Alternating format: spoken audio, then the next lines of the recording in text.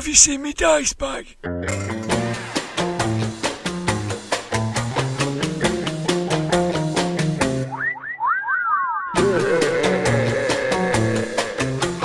Grognard Files. Hello, my name is Dirk the Dice, and this is the Grognard Files podcast, talking bobbins about tabletop RPGs from back in the day and today. This is the second part of episode 24, which was all about Warhammer Fantasy Role-Playing, WARHAMMER, and it includes all the bits that didn't quite fit into the first part. It's not a supplement, it's more of a director's cut of an old favourite. The Grognard Files is brought to you by the Armchair Adventurers, a group of gamers who used to be active in the early to late 80s and then went into a deep freeze and have defrosted into a whole new world. Thank you to everyone who's been sharing their experiences of playing Warhammer back in the day and today, and we're always very grateful for feedback and hearing your stories. We've had another iTunes review, which is great because it alerts the mind slaves of Apple that we still exist, and they'll send their algorithms mithering some poor, unsuspecting soul. This one is from Alistair D. I started listening to the Grognard Files back in July, and I liked it so much that I've listened to nothing else on my commutes to and from work. Dirk and Blythe are great company with their ready wit and guiding hand down memory lane. As an RPGer back in the day, this podcast has really connected with me. And the hosts, along with Ed and the Daily Dwarf, feel like old friends. They're forward-thinking too, embracing the new as well as the old, prompting me to do the same. Thanks, lads. If you're ever in the northeast of England, let me know. The first round is on me. Thanks for that, Alistair, and thanks for the offer of beer. Beer is always appreciated. Graeme Davis returns to this episode. He's had a long career as an RPG writer, and in The Games Master Screen, he talks about some of its highlights. I've done links in the show notes if you want to explore some of the projects he mentions for yourself. His blog is also a good source of links to his back catalogue. At Daily Dwarf from Twitter and Armchair Adventurer Extraordinaire has been burning the midnight oil once again, looking at the back issues of White Dwarf to study some of the great WARHAMMER adventures that appeared in the magazine. Since the last podcast, Blythe and I have finally had a couple of games thanks to Gaz from the Smart Party, who took us on a tour of the Volksfest at Mittelberg to enjoy lips and snout sausage, and let's face it, I've had worse. Gaz used the new 4th edition rules from Cubicle 7, and we had a tremendous time scratching the surface of nobility to unleash chaos. We've also played the 1st edition with Asaka So from Twitter. More about that next time. In this episode, we open the box on Warhammer and try and work out why we've never played it and how we can fit it into our repertoire now that there's so much stuff. I'll be back at the end to critically injure new patrons. Until then, Ramblers, let's get rambling. Games Master Screen. Welcome to the Games Master Screen. I'm just going to put this screen between me and Graeme Davis. Welcome back, Graeme. Hi, thanks for having me again. Okay, so I'm going to put this... Now, this is a Vampire the Masquerade screen. I think you had some involvement in Vampire in the early days, didn't you? I did, yes. After, when I was thinking of leaving Games Workshop, Ken Rolston, who'd done some writing, including Something Rotten in Kislev for the Enemy Within campaign, he put me in touch with this young fella called Mark Reinhagen in the States, who had this revolutionary idea of a game where all the players are vampires. We talked a little bit, and after I moved to the States a few months later, I ended up seeing and commenting on some initial drafts of the rules and contributing to some of the core books and editing some of the others. In short, I was involved in just about everything that came out in the first couple of years in one way or another. And in fact, my very first Gen Con, 1991, I was a guest of White Wolf when they launched Vampire. I know that you said that you were disappointed perhaps in the direction that it took. That it went into the factions rather than the nastiness of being a vampire. Is that right? Everybody has their own particular view of vampires and expectations of vampire fiction and games and what have you. I really like the subtitle of Vampire as a storytelling game of personal horror, and they had this really nice humanity mechanic, so that what you did as a vampire affected your humanity, and you had to stay at least somewhat human, because if your humanity reached zero, you became entirely monstrous and an NPC. I was very interested in the psychology of vampirism, finding yourself being a vampire, confronting the moral and psychological challenges. That was a part of the early products, but then as they developed the different clans and factions and politics and so on, and I think as well as Anne Rice became more mainstream and the 90s vampire took over from the previous generation of vampires, and an element of soap opera really kind of pervaded the whole genre, which persists to this day. I found that a little less interesting and challenging. But I must say, having seen a copy of the new, I think it's 5th edition Vampire the Masquerade, it looks promising. There's a lot of new mechanics and stuff. Not everybody's going to like it. Some people have already been shocked by some of the content. But for those who want to explore the moral and psychological aspects and what that does to a person, it's all there in those rules for you to use. So I'm quite heartened by that. Yeah, bring back some blood into it. That's good. Yeah. So I'm gonna roll on this table. I've got a table in front of me that's got some highlights from your long and prolific career for us to talk about. Okay. So first up, I'm going to roll this apparently at random. Here we go, and it's number 3, and this is a subject close to my heart. It's Imagine, and your contribution to Imagine magazine. So we had Paul Coburn on the Grog Pod in the past, and he said that you were a stalwart at the heart of Imagine. You know, he thought it would be impossible to produce Imagine without you being part of it. So that must be gratifying. Very kind of him. And the other point is that your contributions to Imagine had such an influence on my games. What you used to do is put a lot of historical background stuff that I wasn't aware of, and I used to pepper it into my games. So how did you feel like? Because you really did produce some great essays on historical background for Imagine. Well, thank you. My involvement with Imagine started before it came out, actually, because there was an ad in White Dwarf for an editor for a new magazine for TSR UK, which, of course, was the job Paul Coburn got. I applied for that. I don't think I've told anybody that before. But I was at college, I was doing postgrad work, and for various reasons I was getting a little jaded with academia in general. And I was looking around and I thought, well, I'm spending most of my time playing games as it is. I wonder if I could make a living of it. And so I applied when this when this ad came out, and didn't get it. But then I saw the first issue of Imagine. I'd already written a few things for White Dwarf by that time, so I wrote asking, what they wanted in the way of contributors. Paul wrote me a very nice letter back. 2 things really sealed the deal for me.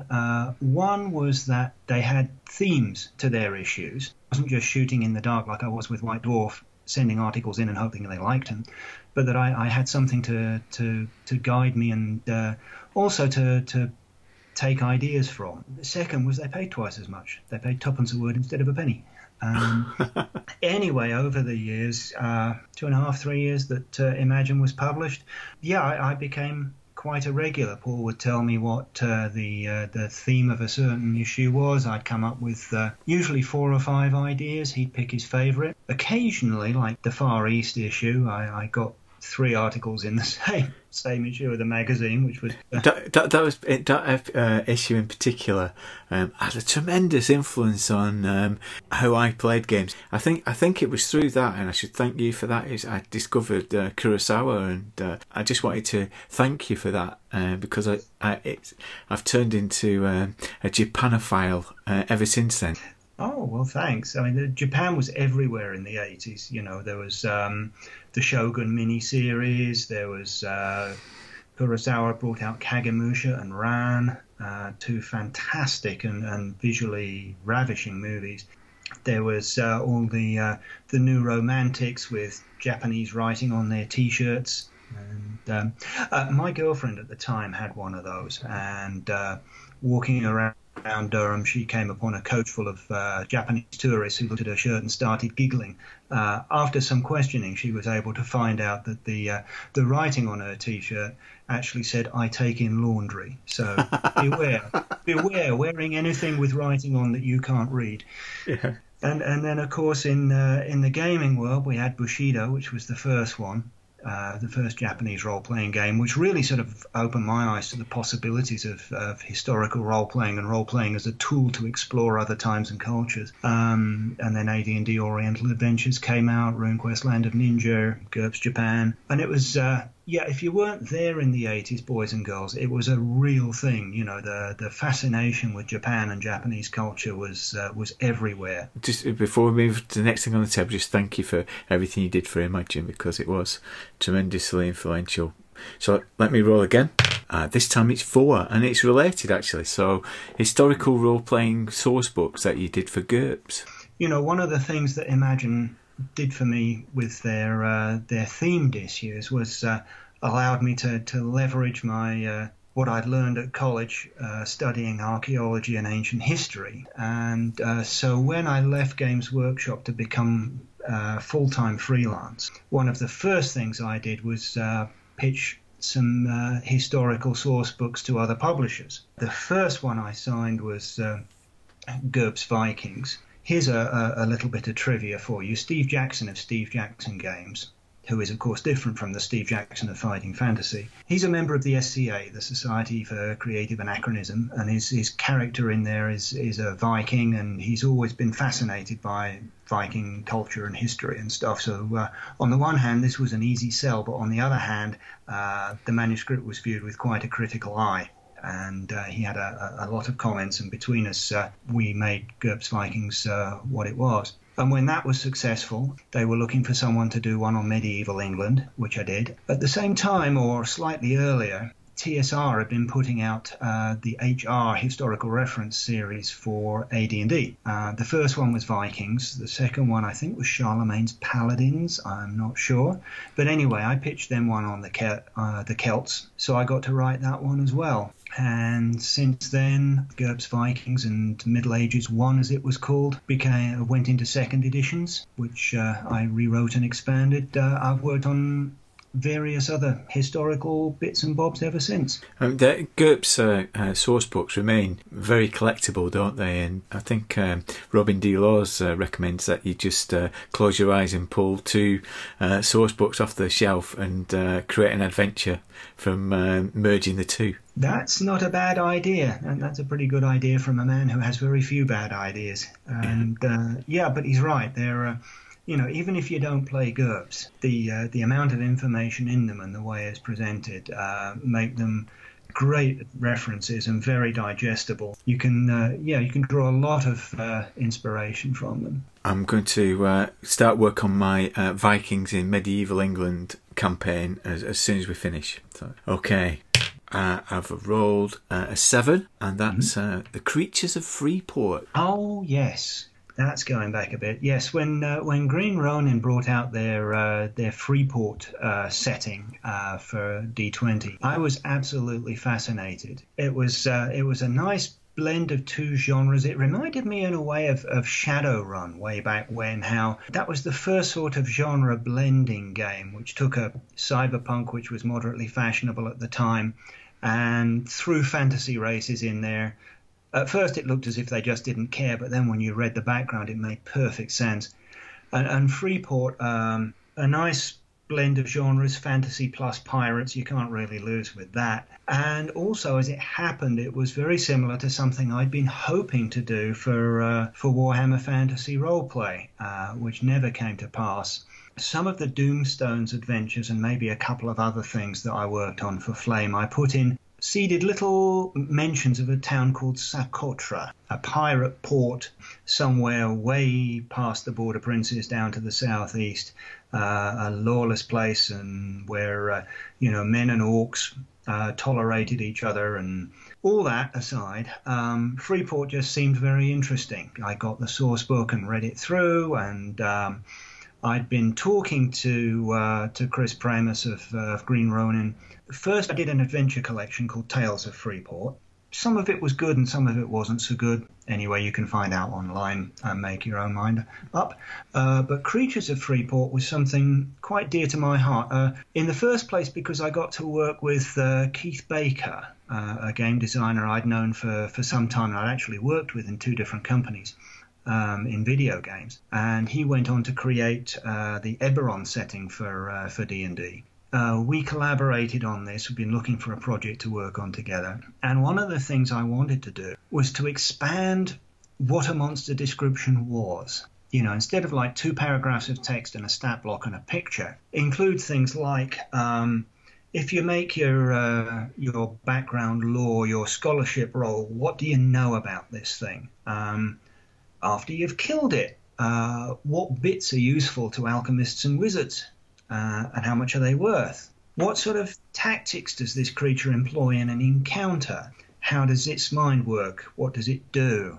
Also, because I always like to do this, 3 or 4 little adventure seeds just to inspire you to use the thing. So with that expanded setting, expanded format rather, a limited number of monsters, Keith and I produced Creatures of Freeport, and I've always been very pleased with it. I wasn't aware of that supplement, and it sounds right up my street because, like you, part of my love of role playing came out of watching the Harryhausen movies, and monsters have always, for me, been key to role playing games, and I never think there's enough attention really given to monsters. That's right. If it's just a box with a bunch of numbers and you knock it down, it's not very interesting. Whereas if you know where it comes from, why it's there, how it works, you can set up far more interesting and challenging encounters as a GM. And if the information's available to a player character, like, okay, I make my scholarship roll, what do I know about this thing? It just makes everything so much more dimensional and creates a feeling of reality in the world. Well, it's definitely going on my wish list. Thanks for that, Graeme. I'm going to roll again. And I've got 8 this time. And it's Osprey Adventures and Dark Osprey.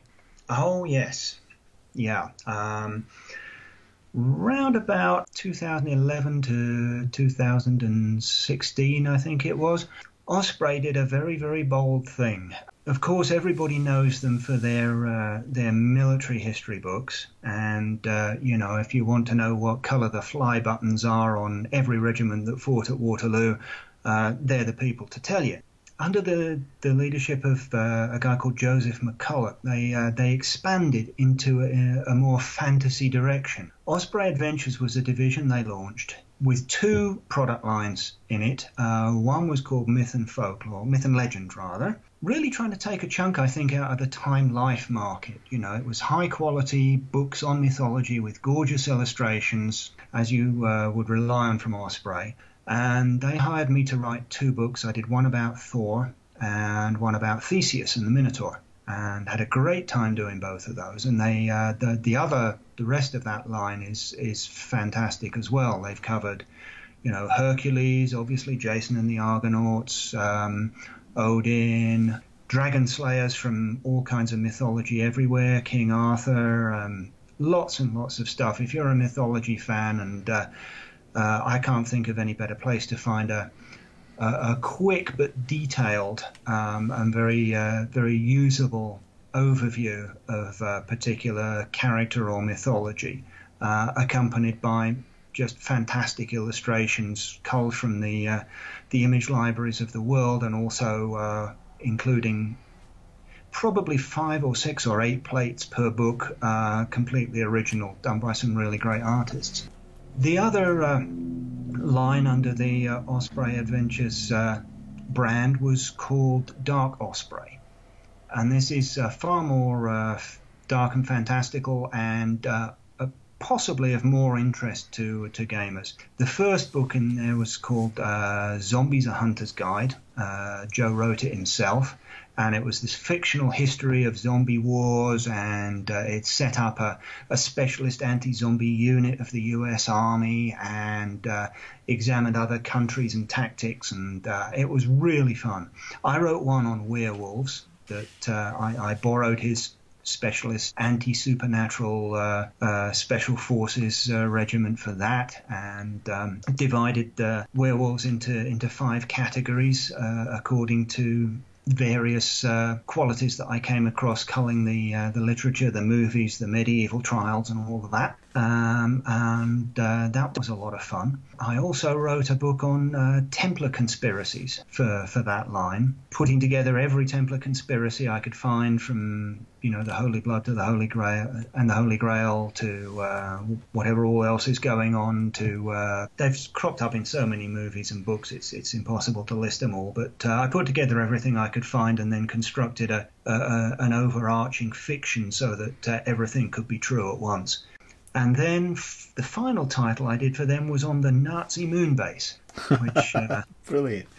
That's right. I couldn't resist having a crack at Iron Sky, because their base was in the form of a swastika, which of course is one of the least efficient designs for getting from one end of a building to another. And having it on the dark side of the moon meant you couldn't actually see the Earth, much less bombard it or plan to invade it. Anyway, I put in had a lot of fun doing that. I culled all the research on Nazi UFOs and all of that. Put in a couple of sly references to Captain America and Castle Wolfenstein and various other bits and bobs, and that was a lot of fun too.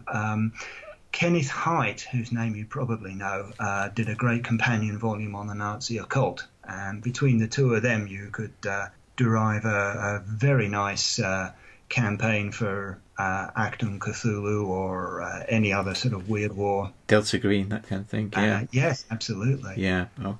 And are they still in print, Graeme? They are still in print. They haven't produced any new titles for a while, sadly, as Frostgrave has taken off in a big way and demands a lot of support. And they're putting out a lot of little one-off games. Gaslands, a vehicle combat game, which if you remember Dark Future from Games Workshop, or Car Wars from Steve Jackson Games, it's similar to that. And one of my favourites is a skirmish game called Of Gods and Mortals, where you can it's a mythological game, and you base your warband on having a god as a leader and mythical heroes as elite troops, and then more historical troops as the bulk of the warband. I'm building an ancient Egyptian one as we speak. That sounds great. Well, last not least on the table, number 1, it's classic fiction anthologies. Right, yes. This is something I've only recently gotten into. Listen to me, gotten. I've been in America too long. Around about 2008, with a role-playing game called Colonial Gothic, which comes from a small publisher in Chicago called Rogue Games. You may or may not have heard of it. It's set during the American Revolution, and it's a sort of blend of the television series Sleepy Hollow and movies like National Treasure and the Johnny Depp Sleepy Hollow film. It's the struggle for American independence plus supernatural scheming Freemasons, wizards, Native American shamans, monsters from folklore, and it's a lot of fun, and I was very intrigued by it. And I knew the author, Richard Ioria, because he was a long-time Warhammer fan, and we'd actually met on the Hogshead publishing booth at Gen Con years ago. So I did a few things for them along the way, and one of my great plans was to introduce a fiction line. And as part of that, I started researching the copyright-free, because that's the other meaning of classic, folks, the copyright-free fiction of the era and shortlisted it. When I parted ways with Rogue Games, quite amicably, but despite all our efforts, the game never really sort of achieved critical mass. It's still going, and it's still very good and has a small but vocal fan base. I won't say anything against it. But anyway, I took this idea. Then a strange sort of coincidence happened. Are you grognard enough to know the name Lawrence Schick? He wrote a lot of D&D stuff in the 80s. Yes. I worked with him in one video games company, and he's now the lore master for, I think it's the Elder Scrolls. And he's a big Musketeer fan. Big fan of Musketeers and swashbucklers. In fact, he taught himself French so that he could read the Three Musketeers in the original. And he is now undertaking the massive task of translating not just that, but all the other Musketeer stories, and there's a lot of them, for the first time in 100 years in a complete translation into English, with modern English that reflects the energy of Alexandre Dumas' original prose, rather than being rather stuffy Victorian English that we're used to seeing. As part of that, to sort of get a toe in the water with a publisher, he put together a thing called the Big Book of Swashbuckling Adventure, which is a fantastic collection of classic public domain swashbuckling stories. There's the very first ever Zorro story in there. There's Captain Blood. There's the Scarlet Pimpernel. There's all your favourites. So I emailed him and said, how did you pull this off? Because I've got something similar here. So he put me in touch with his agent, who put me in touch with his publisher. And the result was a book that came out in hardback about this time last year and has just come out in paperback, called Colonial Horrors. And as I researched these stories, it occurred to me that the colonial era, with all the witch trials and the Puritans and the sort of stifling nature of the religion, the unknown nature of the dark and dangerous woods outside, everything, all the crumbling buildings that you read about in Lovecraft, that's really the native soil of American Gothic fiction, in the same way that the crumbling castles and monasteries of Europe are the native soil of the European Gothic fiction. It's interesting you say that, because there has been a bit of a resurgence in movies, hasn't there, in that vein of colonial horror. I'm thinking of films like The Witch, and that's right. Yeah, it's a particular brand of American folk horror that is different. It differs in atmosphere and mood than you would get in British folk horror. Definitely, and you're right to call it a brand. I think it's sort of iconic. When you see the colonial people and the village and hear the Puritan elder start to speak, you know exactly what you're in for. The upshot is that early next year I've got another anthology coming out called More Deadly Than the Male. It's early pioneering women writers of horror. Got Mary Shelley, obviously, and some quite unexpected ones like Harriet Beecher Stowe, who wrote Uncle Tom's Cabin. She also wrote some horror stories. Yeah, it's been a very interesting journey just researching not just the stories themselves, but the history of horror fiction, the particular contribution that women have made to it, and how that was distinct from when men write horror. I'm going to look out for those. That's great, Graeme. Hear what your opinion is of this renaissance of Woof in the context of RuneQuest being reprinted. Where do you think this comes from, and how do you feel about the current state of play for the hobby?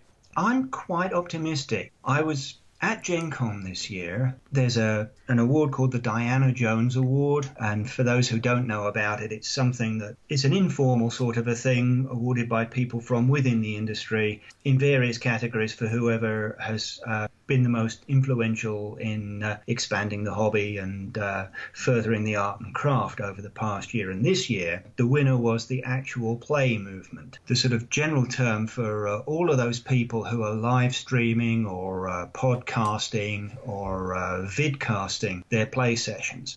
I hadn't realized what a big thing this had become. Role-playing games as a spectator sport, and people sharing their play sessions online has become a huge thing, and I think this is part of what has reawakened the interest in role-playing games.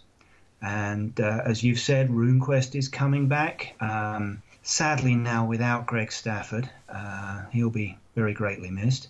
Vampire the Masquerade's getting a new edition, and so on and so forth. D&D 5 looks like it's going to go well. Pathfinder 2 is in testing, I think, now. So yeah, there's a lot going on. We'll have to see whether this Renaissance lives up to its original promise, but it's looking very, very good so far. Well, thank you very much, and thank you for giving us such a wonderful tour of your career. Come back in the future when you're doing more work, more great work. But until then, thank you very much. Well, thanks for having me. It's been great talking to you. Thank you. White Dwarf! WARHAMMER, The Adventures. With the release of Warhammer Fantasy Role-Playing at the back end of 1986, Games Workshop gave the scenario writers of White Dwarf a rich, atmospheric setting in which to immerse their adventures. The grimy, crime-ridden streets of the Empire were tailor-made for intrigue, mystery and conflict. Looming large in the background, of course, casting its accursed shadow, was the Enemy Within campaign. This epic quickly grew to epitomise the approach and theme of the game as a whole, the insidious, hidden corruption of society by the malign forces of chaos. I think Games Workshop realised that they were onto something special with this campaign, and I imagine the Nottingham studio was a hotbed of plans and ideas, so much so that these themes and ideas spilled over into many White Dwarf scenarios. If they weren't directly tied to the Enemy Within campaign itself, they were heavily influenced by it. The first two proper adventures out of the gate were Night of Blood by Jim Bamborough and Eureka by Paul Hargreaves. Jim Bamborough, of course, was one of the main writers of the Enemy Within campaign, so Night of Blood, despite its relatively simple setup, is dripping with atmosphere and redolent of the unmistakable stench of chaos.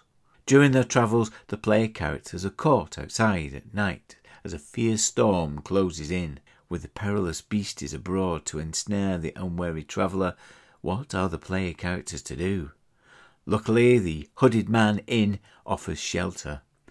But are the innkeeper and his retinue who they claim to be? And just what is going on down in the cellar? The adventure was a great introduction to the main themes of WARHAMMER, and gave the players an early indication of the kinds of perils they would come to face in the Empire. The lonely inn, surrounded by an anonymous forest while the storm raged outside, also reminded me of Hammer Horror and gave the scenario a very distinctive feel. It was also elevated by some evocative artwork from the great Russ Nicholson, whose distinctive style perfectly suited WARHAMMER. Are you listening, Cubicle 7? The corruption in Eureka, meanwhile, was of the human sort, as the PCs were hired as bodyguards to defend an eccentric inventor from the threats of a well-connected protection racket. While this adventure felt a bit scripted in places, nevertheless there were some good opportunities for some madcap chases, and the characters could have fun investigating the various Heath Robinson-like creations of Herr Wolfgang Kugelschreiber. Joke for our German-speaking listeners there. The finale was a neat twist on the Gringles pawn shop, with the play characters having to sneak out of a house, evading the attackers trying to break in. And then in issue 94 came a real masterpiece, Graeme Davis's A Rough Night at the Three Feathers. Over one tumultuous night, 7 different storylines collided in the Three Feathers Inn, with a host of different characters rushing from one part of the inn to another. This had elements of a British farce, but instead of Brian Ricks with his trousers round his ankles, we had nobles engaged in illicit affairs, smugglers, thieves, chaos cultists, of course, bounty hunters, and a legal retinue en route to a trial by combat. More or less all of human life in the Empire. A proposed timeline for the night was given, with multiple plot lines meshing together like precision clockwork. However, there was no chance of the player characters just being passive observers to the events. Plenty of hooks were given to pull the player characters into the action. Indeed, Graeme Davis positively encouraged the GM to throw a spanner, in the form of the PCs, into the works, to make interesting things happen. There was an abundance of riches here. Running all 7 plots at once required a skillful GM to manage, but even just putting 2 or 3 together made for a very satisfying adventure setup, and gave the scenario a high level of replayability. And of course, this being Graeme Davis, as well as a quality adventure, you could always count on the appearance of a gnome, and some fantastic names, top of the pile being Baron Otto von Dammenblast. The format of the adventure, eschewing the usual map plus room descriptions formula, and instead employing a timeline with accompanying NPC descriptions, seemed innovative at the time and appeared to be quite influential. Several subsequent WARHAMMER scenarios in White Dwarf use the same structure.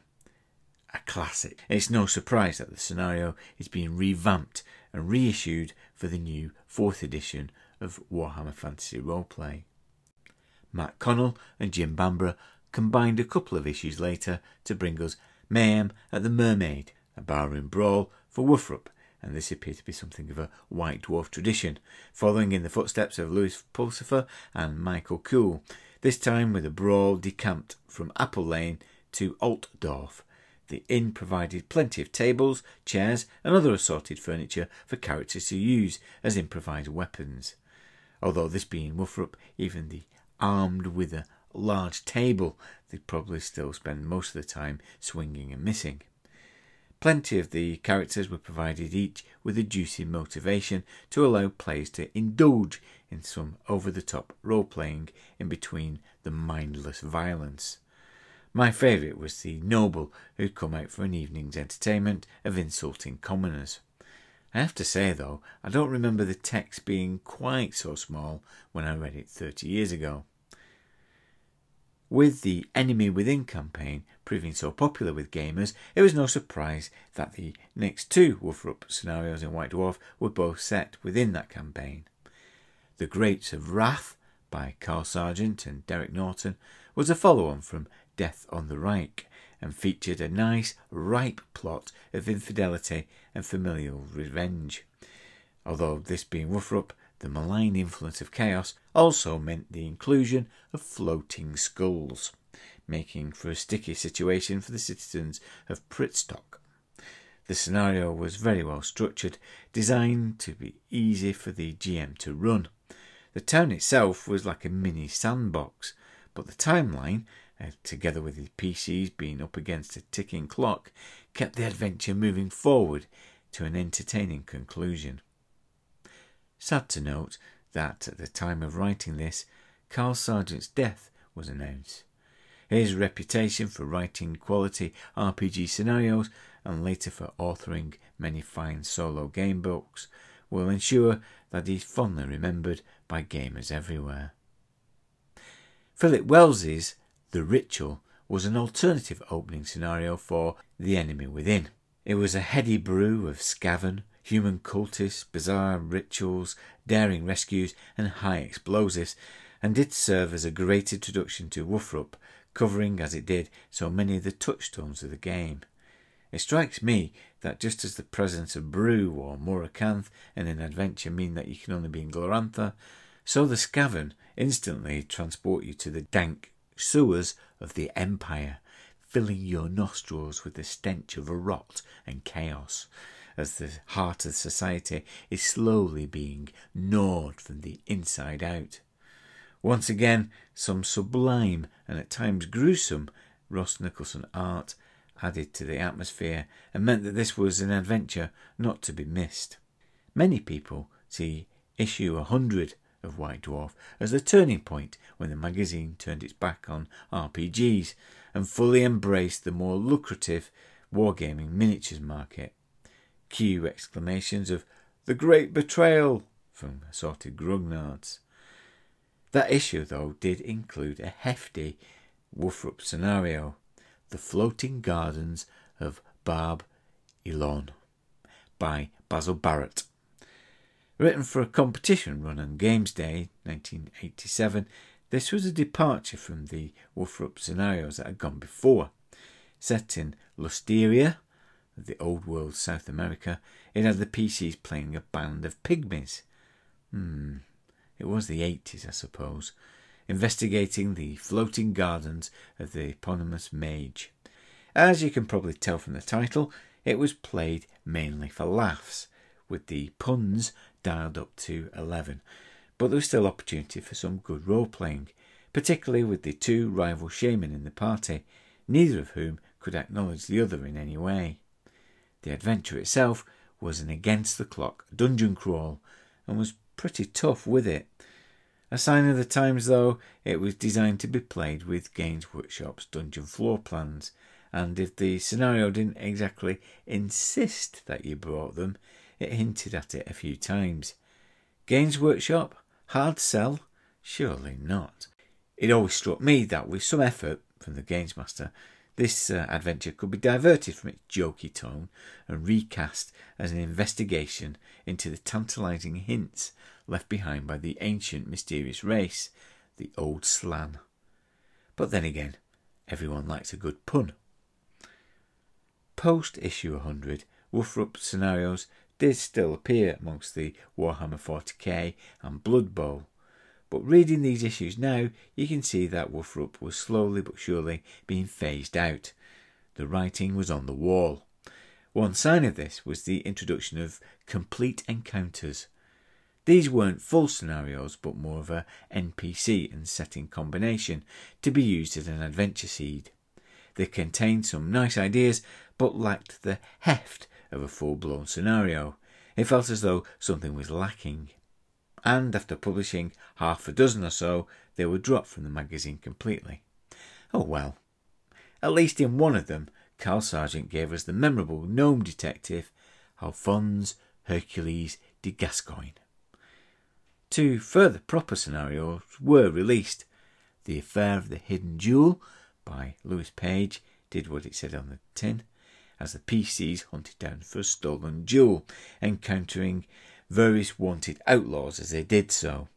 Enjoyable enough, but scripted in places, and the storyline made several assumptions about what the players would think.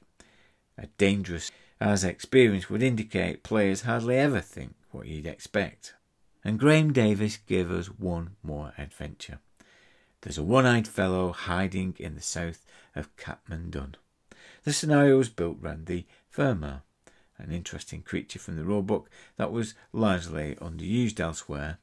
This gave this adventure a distinctive and welcome edge, and the setting, misty marshes west of Middenheim, was atmospheric. Defending the nearby village added a magnificent Seven flavour to the proceedings, even if it was suggested that, block your ears, role players, you handled the conflict using the Warhammer Fantasy Battle rules, hint hint, available from your local Games Workshop store. And so to the last issue of White Dwarf I bought, 106, and one final surprise of WARHAMMER solo adventure. As far as I'm aware, the only one published for the first edition.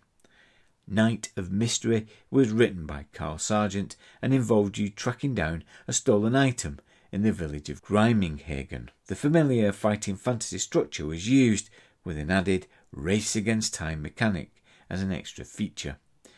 Could you find the stolen relic before the village was overrun by extremely unpleasant dead stuff? All of the staples of WARHAMMER were present and correct.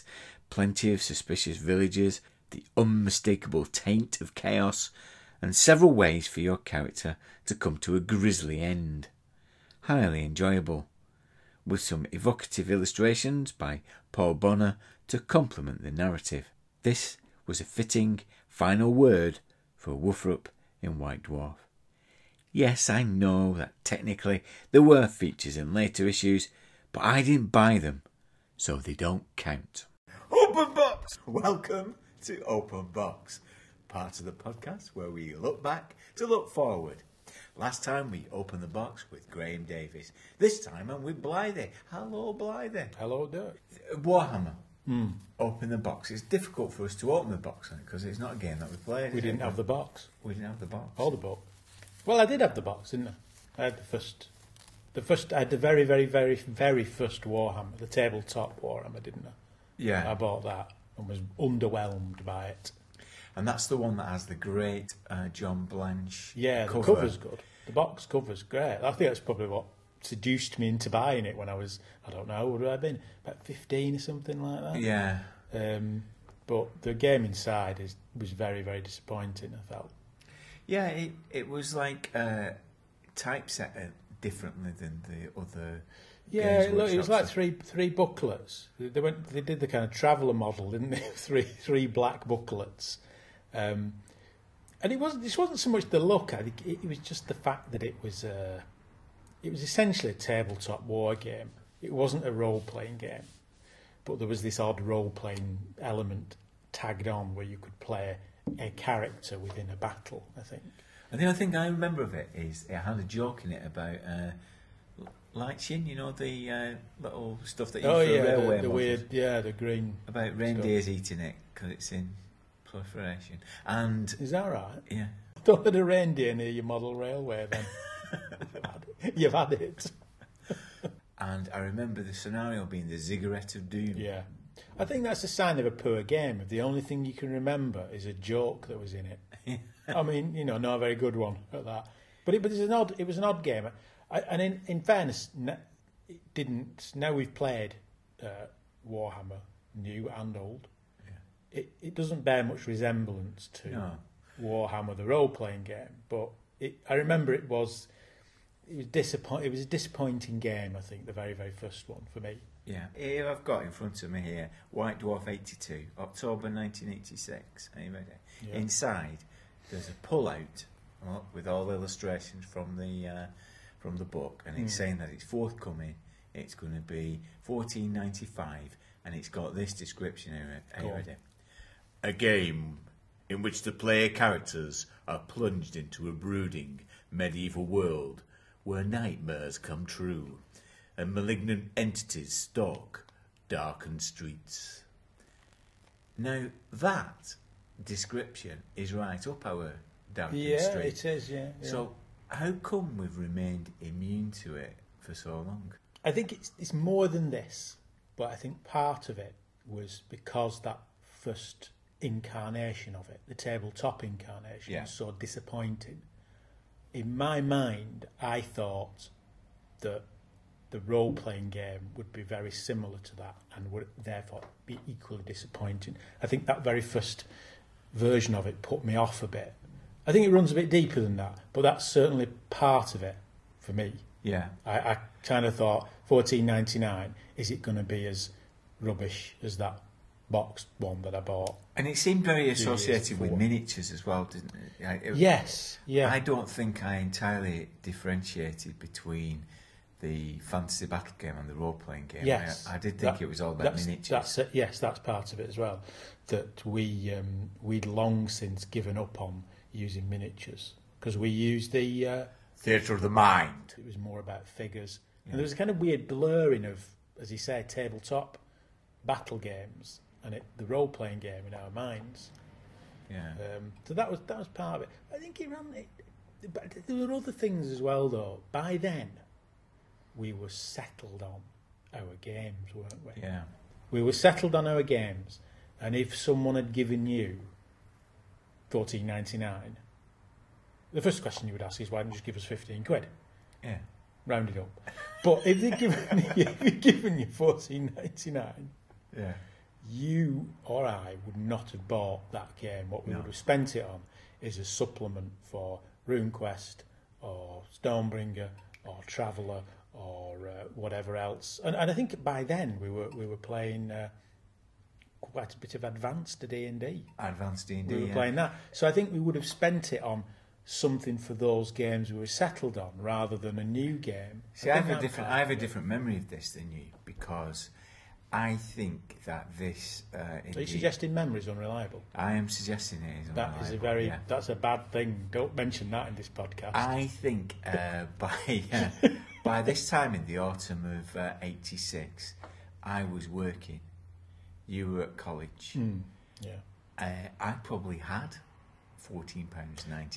Yeah. And I wasn't spending it on that. I was No. spending it on beer and trying to find a girlfriend and on records. Spending $14.99 and trying to find a girlfriend. Or going to places Did where he want more? Did he want more money than that? Well, going to places where that may happen. Yes, there was a bit of that going on as well. Yeah. Yes, By this live point, outside gaming. Yeah, we moved away from that part of it. The other thing that having played the game, and we'll talk a bit about that a bit more, is that the most appealing thing is the setting, isn't it? The medieval, grim and dark setting. Yeah, that was our default setting for everything. Anyway. He was really, yeah. We like things gritty, miserable, grim. Yeah. I mean, whether because we're playing in Bolton, I don't know. Maybe there's something going on there. Yeah. I think that's even our Glorantha had dirt underneath its fingernails. Yeah. And it was It wasn't kind of. We weren't hero questing, were we, or anything like that? It was more grim, clanking dark, around, dirty, murdering lunar soldiers in the dead of night kind of thing, wasn't it? And when our default setting for Tunnels and Trolls was much the same way. Yeah. And at this point in '86, this was when we were doing the Postal game, and that very much was a medieval setting, wasn't it? Using the RuneQuest system. So, the most appealing bit of Warhammer is its setting, but it was already a setting that we were familiar with. It was, yeah. But going back to your point, I mean, what your memory of it and my memory of it are actually very similar in the sense that because you're right, we were playing. We were doing things outside of gaming, spending our money on other things, but we were still gaming, and it was a case of because we were doing other things, we didn't have room for another game. We had our games that we were playing, and we didn't have room for something else, and couldn't be bothered. I suppose couldn't really be bothered learning the rules. It was that thing you look at a big rule book and think, another one. Well, I've learnt the rules to these games, and that's what we're doing. There's no room for anything else. So you're right, it was about doing other things, but equally, because there wasn't room for another game, because we were doing other things.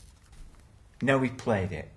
We played 2 editions. We played the first edition, the first part of the Enemy Within campaign, Mistaken Identity, and we've also played the 4th edition. Yeah. So let's talk about the first edition and how that went and what your thoughts on that. I enjoyed the scenario, Mistaken Identity. I thought that was a nice little scenario. No spoilers, but with some nice twists in it. And you can see perhaps back in the day how people would have really liked that adventure. I don't know if innovative is the right word, but it plays around with your expectations, I think. Yeah. The innovation certainly comes from the construction of the adventure rather than the mechanics of the rule set. Yeah. I mean, we talked about the rule set in some detail last time, didn't we? But to me, it's always been the case that it's a game that emerged from everything that was existing at that time. It's a sort of Frankenstein's monster game, isn't it? That borrows from lots of other games. Yeah. Percentage systems, hit locations from sort of basic role play. It's a bit like progressive rock in the 70s. Took all the elements that were and went with it. So you've got you've got the career system from Traveller merging with the with elements of D&D, all blended in. And of course a bit of Cthulhu as well. Yes, because of course the grim, dark, unspeakable horrors lurking in dark alleys and that kind of thing, and magic being seen, viewed with suspicion. All those sorts of things are very much. And that's something I was not aware of until we started playing. No, I wasn't really. I just thought it was a standard fantasy game with a bit of a slightly dark, grimy setting, but not. But the Cthulhu thing comes across quite strongly, doesn't it? Yeah. Very dangerous as well. Very deadly game. Yeah.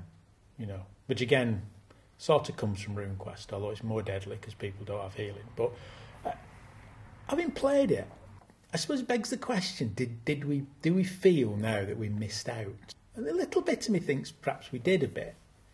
Yeah. Because I think we would have enjoyed it. I think we would have really enjoyed it. I think we were put off for all those reasons we've just discussed. But I think if we'd bought it and played it, we would have enjoyed it at the time. Yeah. So it's available now, isn't it? So we played the 4th edition Yeah.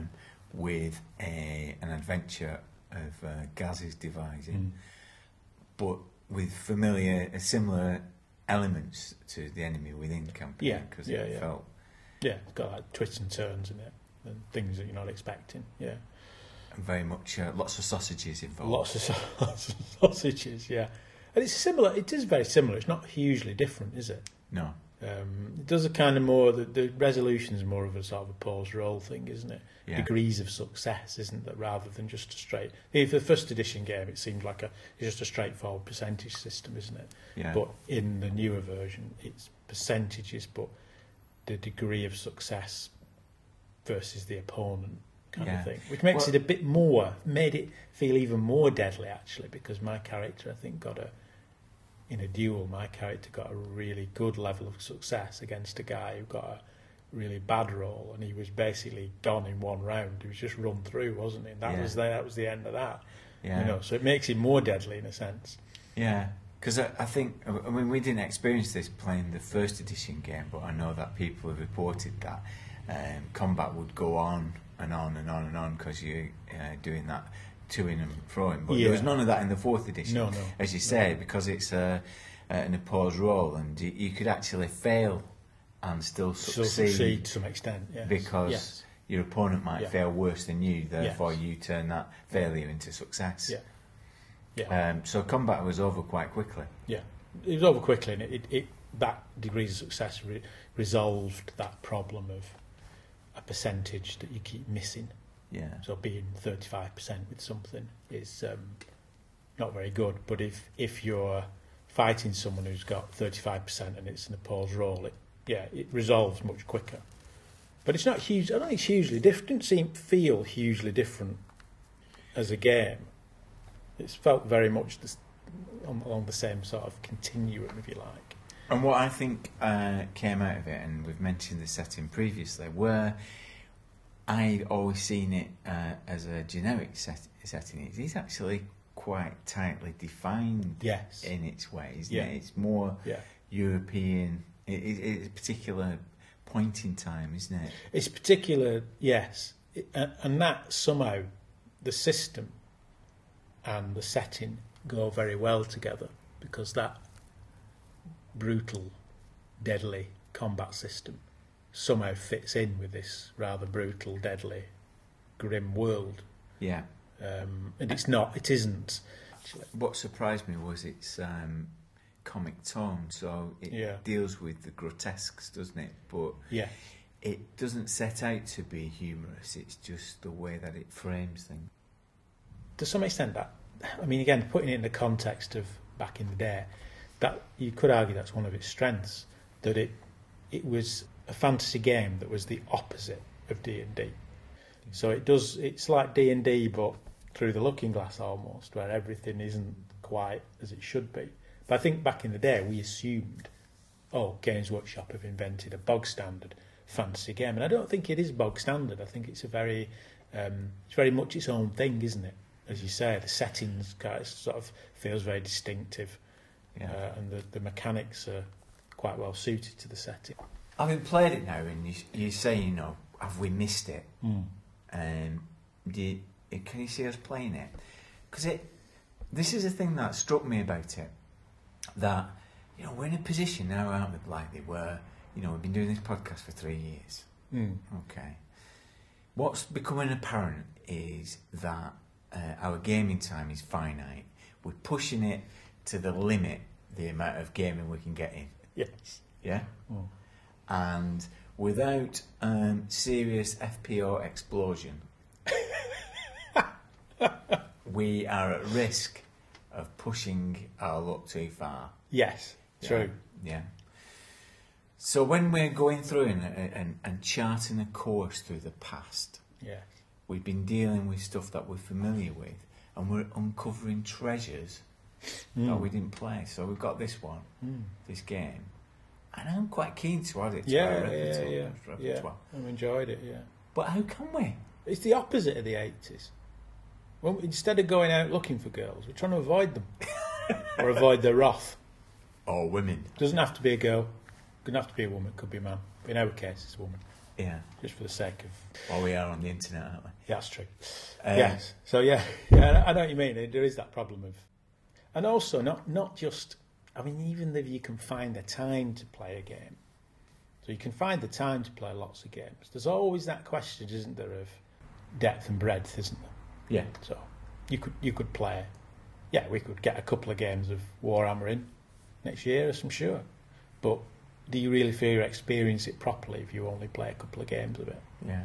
You know, part of the attraction with all... I always say this, but part of the attraction with all role-playing games is the fact that you can play them over a long period of time, and you can do campaigns, and you can play the same character for a long time and develop a character.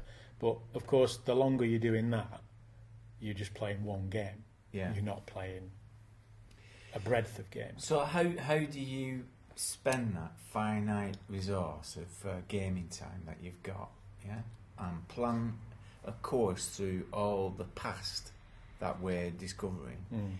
And the stuff that's coming. So already we've, over the last couple of months, got a new RuneQuest, new Warhammer coming in. So with all that stuff out there, how you make? There is too much. It's a case of be careful what you wish for. Yes. Because back in the 80s, we had this hunger and desire for new stuff to come out so that we could get it. But now it's just everywhere. Yeah. I think the answer is just don't buy any of it. Just don't buy it.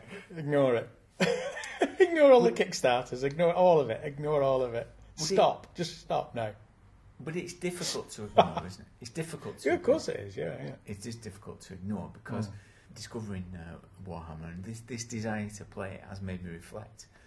You go onto drive-through RPG and you've got everything there. Everything's there, and more to the point, everything's there at a reasonable price. So you can get a PDF relatively cheaply and suss a game out, can't you? Yeah. That as well. So you don't have to pay 40, 50 quid for the hardback. You can pay 15 quid or 14.99 perhaps for the PDF, and that's very tempting because you then want to dip your toe in lots of things. In some ways, you see, cost is a factor, isn't it? And if a game's very, very expensive, so it's like the new version of Numenera. They've done a new version, and I think the slipcase with 2 volumes is about £100 Now, sorry, Monty Cook, I ain't going to be buying that. That's a lot of money. I'm not going to be buying it because I've got Numenera, I've got the first edition. I'm fine with it. But if new game, ironically, that's maybe not a bad thing because it stops me buying it. Whereas if things are cheap and accessible on drive-through as a PDF, I might be tempted to have a look at it. I might look at that, and before you know it, you're getting excited about a new game. Yeah. And you haven't got the time to play it. And as we said, we buy stuff to play it. Yeah. But when there's everything that's ever been done and new stuff appearing, how do you start with that? I don't think you can. The thing is, you can't, can you? It's a simple fact. You have to find a way to steer a course through it one way or another. Yeah. I'm not sure how, but whether you are, I don't know, weird rules. I'm going to buy 1 new game a year, something like that, 2 new games a year. Well, this is the thing I think is part of the reason why people are drawn to the nostalgia that we cover in this podcast, because people are nostalgic to a time where it was curated for you. So you might be furrowing the same areas. So White Dwarf would be telling you that this is the game to play. Yeah. And people would go to it because it'd been picked. Yeah, it's been hand-picked for you, Yeah. And you knew that it was there. You trusted them. I mean, maybe you shouldn't have done, but generally you trusted White Dwarf to provide you, as you say, curate and provide you with, this is worth playing, this is worth, worthy of your attention, sort of thing. Yeah. Yeah. I mean, as we've discovered doing these podcasts, that it's kind of untrue, because it was a house mag. They were essentially saying we stock this. This is good because we stock it. This isn't so good, but we don't stock that. So ignore that because we don't stock it. Buy this because we stock it. So yeah, it wasn't really like that, but you're right. It felt like that. It felt like you were being offered things, and I suppose you could argue you're being charitable. So let's be charitable. You could argue that they stocked it because they thought it was good. Yeah. They stocked it because they thought it was worth stocking, as opposed to things they didn't stock that they thought like perhaps not that good. So even if White Dwarf was kind of peddling what they stocked, you're right. It was still giving a kind of seal of approval of sorts. I don't mind being reassuringly manipulated. I think that's what I'm saying, and I think part of the difficulty. Part of the difficulty now is you don't quite know who you're being manipulated by. So that's never pleasant. No, I like to know who's manipulating me.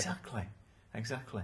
So even if they're doing it in a reassuring way, in an internet environment, there are people telling you what to play, aren't they? Mm.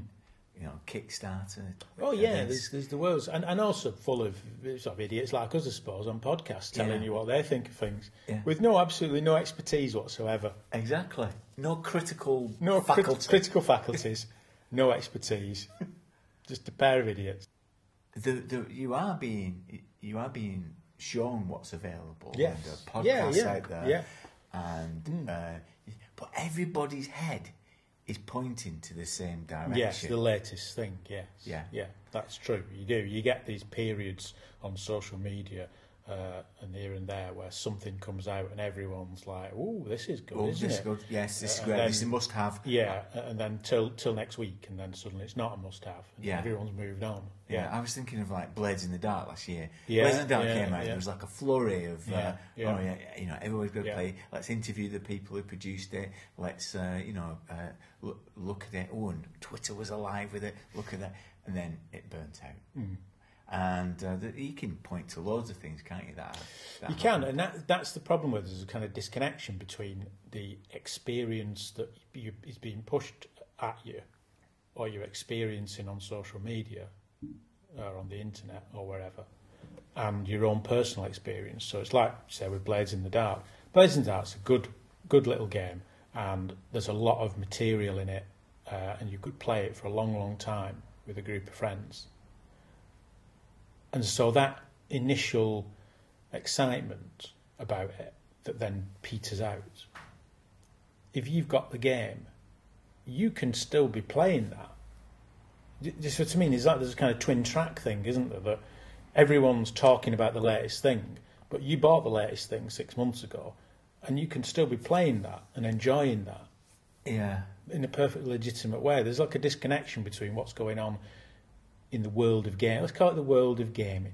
Yeah. And what's going on at your kitchen table on a Friday night playing a game with your friends. Yeah. Because what you're playing might not be the thing that the world of gaming is raving about. Yeah. And this is what I said earlier. I think you have to make a decision, don't you, to say, no, I like this and I like that and I like this. And I'm not going to let my head be turned constantly. Because if you did, I don't know what, you'd just be buying stuff all the time and never really playing anything for that long, would you? No. And that, in a way, that you're missing out on one of the joys of role-playing games, because a role-playing game has that playability, doesn't it? Yeah. You can keep playing these things for a long, long time, and there's all sorts of permutations about how you would play them, what character class you play, what kind of adventure you're doing, all that kind of stuff. But that sits at odds with this constant head turning of, here's the latest thing, here's the new thing, here's another new thing. Why don't you back this thing? It's a new thing. But in a way, that's not what role-playing games are really. That's not really how they work, is it? So Great role-playing games are games that you will play for a long, long time with your friends. The same game. So maybe the biggest service that White Dwarf gave us, and maybe I'm wrong, maybe the nostalgia isn't for White Dwarf handpicking what to play each month. It was the fact that they gave you they facilitated you playing it by providing scenarios and articles. You know, as Daily Dwarf's covered in this for Warhammer. Perhaps it exists beyond the rule book. You know, the people's experience of it was through the stuff that they gave you. Yeah. And in a way, that was the thing. That's what they did. They provided scenarios and articles and clarifications and new ideas for a relatively small set of games. AD&D, RuneQuest, eventually Cthulhu, Traveller. And at this time, like Paranoia. Bit but not much. Not much. And they would provide you with lots and lots of material for a relatively small number of games. But in a way, I suppose it's the cleft stick, isn't that the right phrase, that the role-playing industry has always found itself in. You know, it's always found itself in that situation where you only need this game, you only need this rule book, and you can go away and play this game for a long, long time without buying anything else. Yeah. So it's got that problem, hasn't it, of it's either got to sell you lots of supplements, or it's got to create a new game that sounds exciting, more exciting than the one you're playing. Yeah. Buy this one instead. Not a game you've been playing for a few weeks or a few months. Well, there's something new come along that looks even more exciting, so why don't you buy this? That's the industry has to create things. You can understand that, can't you? Because they're not going to stay in business if they don't. Yeah. Or reissuing old classics. Yeah. But I do think from a personal perspective, you've just got to try and find your way through it, haven't you? Yeah. And make decisions that I'm just not going to buy some of this stuff. Unless you collect them. Some people do, don't they? They collect them, and that's fair enough. But if you're interested in playing them and you're buying them to play, I certainly always look at a new game and think, would I play this? Yeah. And also, not just would I play it, but I do think cost comes into it as well. Yeah. And the way it's... So you do get games that are produced and they're quite expensive. And I know I take the point that I think Gaz made when we were at Expo, talking to Gaz at Expo. You can pay 50 or 60 quid for a game. You can pay 50 or 60 quid to watch a gig these days, and it's over in an hour and a half. Yeah. So in a sense, it's value for money. But it still mounts up, doesn't it? Yeah. Particularly if you spend £50 on a rule book, and then there's another £30 on another supplement that you think, well, that's kind of essential, and then they release another one at £30 and another one, and before you know it, you feel you've got to buy all these things. Yeah. That's a factor in deciding whether to buy a new game. Whereas going back to Blades in the Dark, Blades in the Dark's one book, 25 quid, and that's really all you need. Yeah. And there's other games like that as well. Yeah, because it's in a similar position we were in 1986. There are other demands. You know, you can say that it's the same price of a gig, but I'm going to gigs as well. Yeah, so, exactly. Yeah, yes, that's true.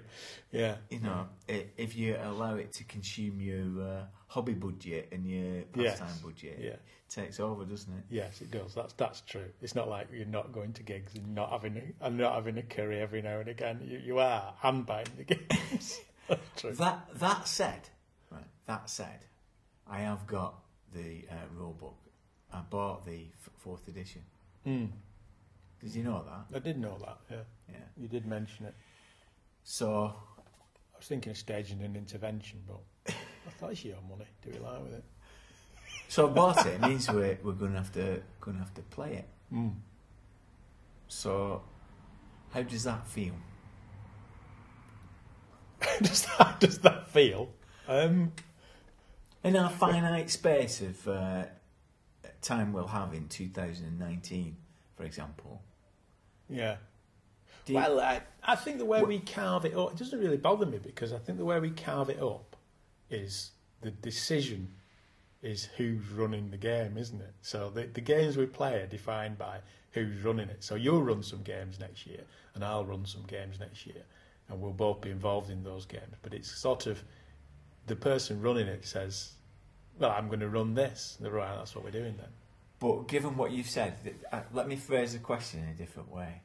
The time we've got is finite to play. I've bought Warhammer 4th edition. What's going to be bumped? What would you, of my repertoire of Your game, repertoire. Of my repertoire, what would you like me to bump to play that? Or would you say, no, don't play it next year? I think of some of the rubbish you've run. I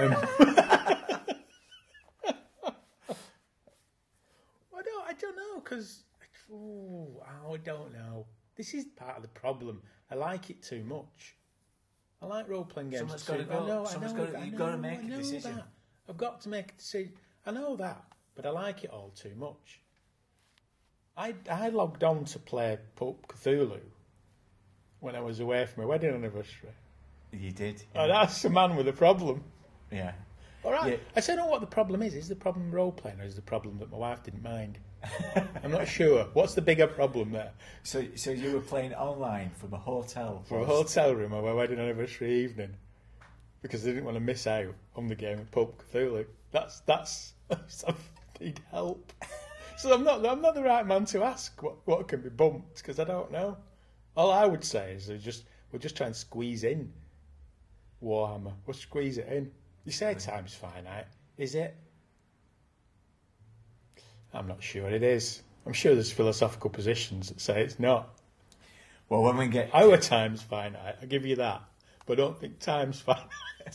If we can find a way of our time not being finite, we'll be okay. Essentially, immortality. Keep playing forever. There'll be no problem then. Well, it's been suggested that we club together and use Patreon funds to invest in a retirement home called Dungroggin, where all the old grognards can get together and play these games. That's more or less what we recreate at Grogmeet, isn't it? Yeah.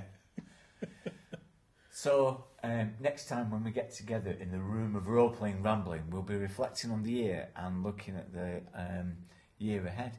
I might ask you this question again when it comes to New Year's resolutions. About what I have to bump? Something's got to give, yeah. That's Psy World. Let's not play that. That looks rubbish. But that looks brilliant! It looks rubbish. Until next time. Bye-bye. Bye. Thanks once again to Graeme for joining us. Talking to him now is much like reading him back in the day.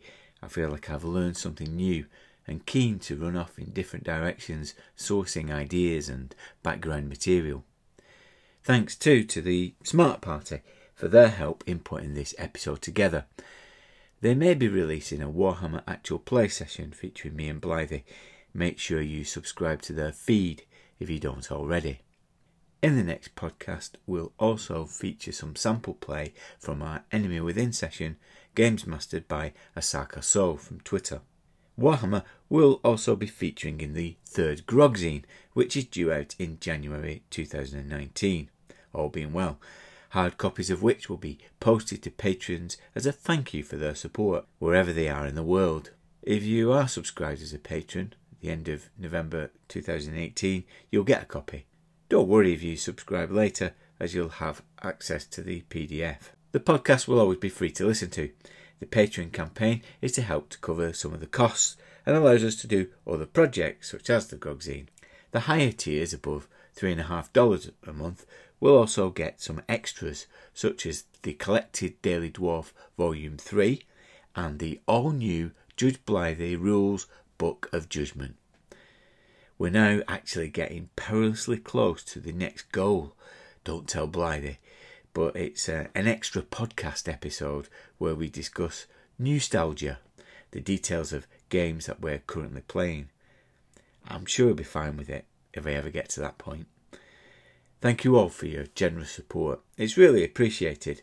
And we've had some new recruits in September and October 2018, so I want to give a shout out to them. Joining at $1 a month is Jonathan Webb, Paul Blendell, Benjamin and Barry Ryan. Thanks. For those over $5 a month, I like to roll them a virtual gift from a table from the game under discussion. This time I'm going to inflict damage from the critical tables from Warhammer 1st edition on their enemies. First, it's Norman Beresford. Okay, let's roll. And that is a body blow. Your blow lands with some force on the groin. Your opponent is knocked to the ground. Next is Joseph Wolfenden Williams. Oh, it's a head blow. Your blow strikes a point in your opponent's jaw, forcing the jawbone upwards into the lower part of the brain. Your opponent must test against toughness or lose 10 points from each percentage characteristic as a result of lasting brain damage. Nice. Next is Vidal Barros. Okay, Vidal. There's a sickening crunch as your weapon smashes the bones of your opponent's forearm. Anything held in that hand is dropped, and the arm below the elbow is incapacitated until medical attention is received. Okay, Chris Stevens has increased his pledge to $5, so let's have a look here. Okay, Chris, you've got a head as well, so your blow hits a neck, smashing the vertebrae. Your opponent falls to the ground and twitches for a couple of seconds, and then lays still. We've had some new people who've joined at the upper levels. $7.50 from Adrian Kelly. Thanks, Adrian. Your target's arm is smashed and an artery is severed. Anything held in the hand is dropped and the arm is incapacitated until medical attention is received. At $10 a month, it's Jim Mosley. Thanks, Jim. You've got a body blow. Your blow smashes several ribs. Your opponent may do nothing for the next round. Okay. And finally, David Patterson. Oh, and you've got a head. Your opponent's head flies off in a random direction, landing 2d6 feet away. Thank you to all of you. When the zine goes out to the top level patrons, they'll get a certificate with their zine so they can show future generations what their virtual gift was. Now, if you follow me on Twitter, at the Grognard File, you'll know that we started recording this episode in a pub, but abandoned it because of the background noise, and we were talking complete gibberish thanks to too much ale. However, I wanted to share this moment from when we were discussing drive-through RPG, social media, and the Spotifycation of RPG. To quote Fleetwood Mac, go your own way. Yeah. Find your own way through it. In the same way, Spotify's like, music's like that, isn't it? If you've got all this music, what you've got to do is the onus is on you to say, hang on, I've got to find my way through this. Yeah, otherwise, it's going to just swamp me, isn't it? But it's not though, is it? It's not though, because there's an algorithm pushing stuff your way, saying, oh, you want this? Oh, yeah, you want this? There is. I've noticed that you've looked at this, so you want this? That is the voice of an algorithm, that. Well, yeah. That's what I imagine the algorithm. Yeah. Yeah. I'm an algorithm. Yeah. You want this? You want this, don't you? And it's the same with gaming. Next time, adios, amigos.